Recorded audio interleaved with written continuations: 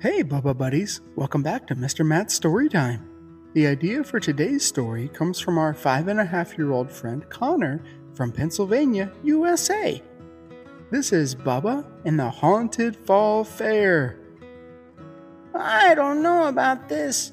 Isn't it gonna be spooky? Bubba asked. Yeah, spooky? A concerned Bibi added.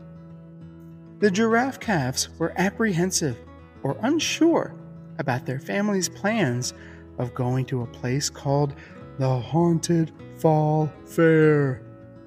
It'll be fun, kiddos, trust me, it won't be too scary. Daddy tried to reassure Bubba and Bibi, but they didn't drop their skeptical expressions. The local farm put on a fall festival every year, mostly focusing on the harvest. This year, deciding to mix it with Halloween. There would be the normal stuff, like burlap sack slides, pumpkins, and apple cider donuts, but with a fun, kid-friendly, spooky twist. I'm really excited about the haunted corn maze. I've always liked corn mazes. They're fun, but I also like how in Spanish, corn is maíz, which sounds like maize. This was not the first time the kids had heard their daddy say this. We know, Daddy, we know, Bubba said exasperatedly. He was tired of hearing it. Everyone piled into the car, and off they went. It was a short ride over to the farm. There were spooky signs up announcing that the new Haunted Fall Festival was just around the corner. Bubba was relieved that they were going during the day and not at night, or else he'd be really scared. He knew the big kids went out at night, and they liked to play along and make things even spookier. Bubba's daddy parked the car, and everyone hopped out, the parents more eagerly than the calves. Bubba saw the sign for the corn maze, and it didn't look so bad. It just had cartoony-looking ears of corn on the sides of the sign, and the corn had vampire fangs, which on corn just looked silly.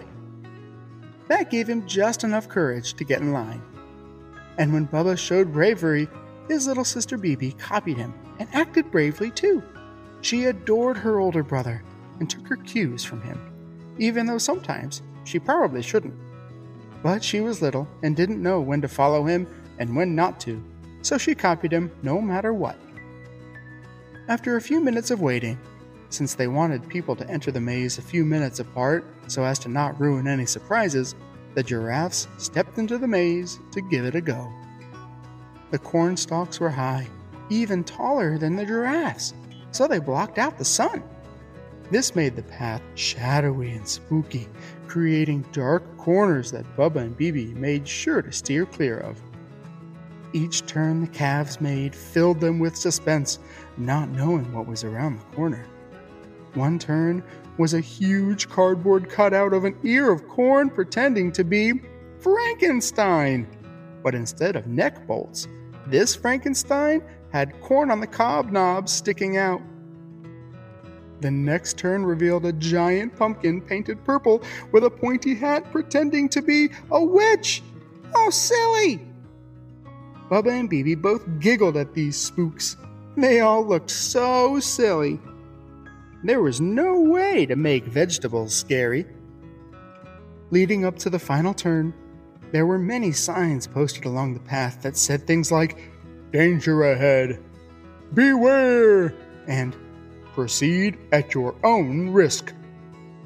Bubba didn't know how to read all those words yet, but he got the gist. The next turn was going to be the spookiest yet. He felt confident, though, that he wasn't going to be frightened. He'd handled the other attempts bravely, so he felt particularly courageous. Plus, having Bibi look to him for protection made him feel strong and a good big brother. A few more steps, and they'd make the fateful turn.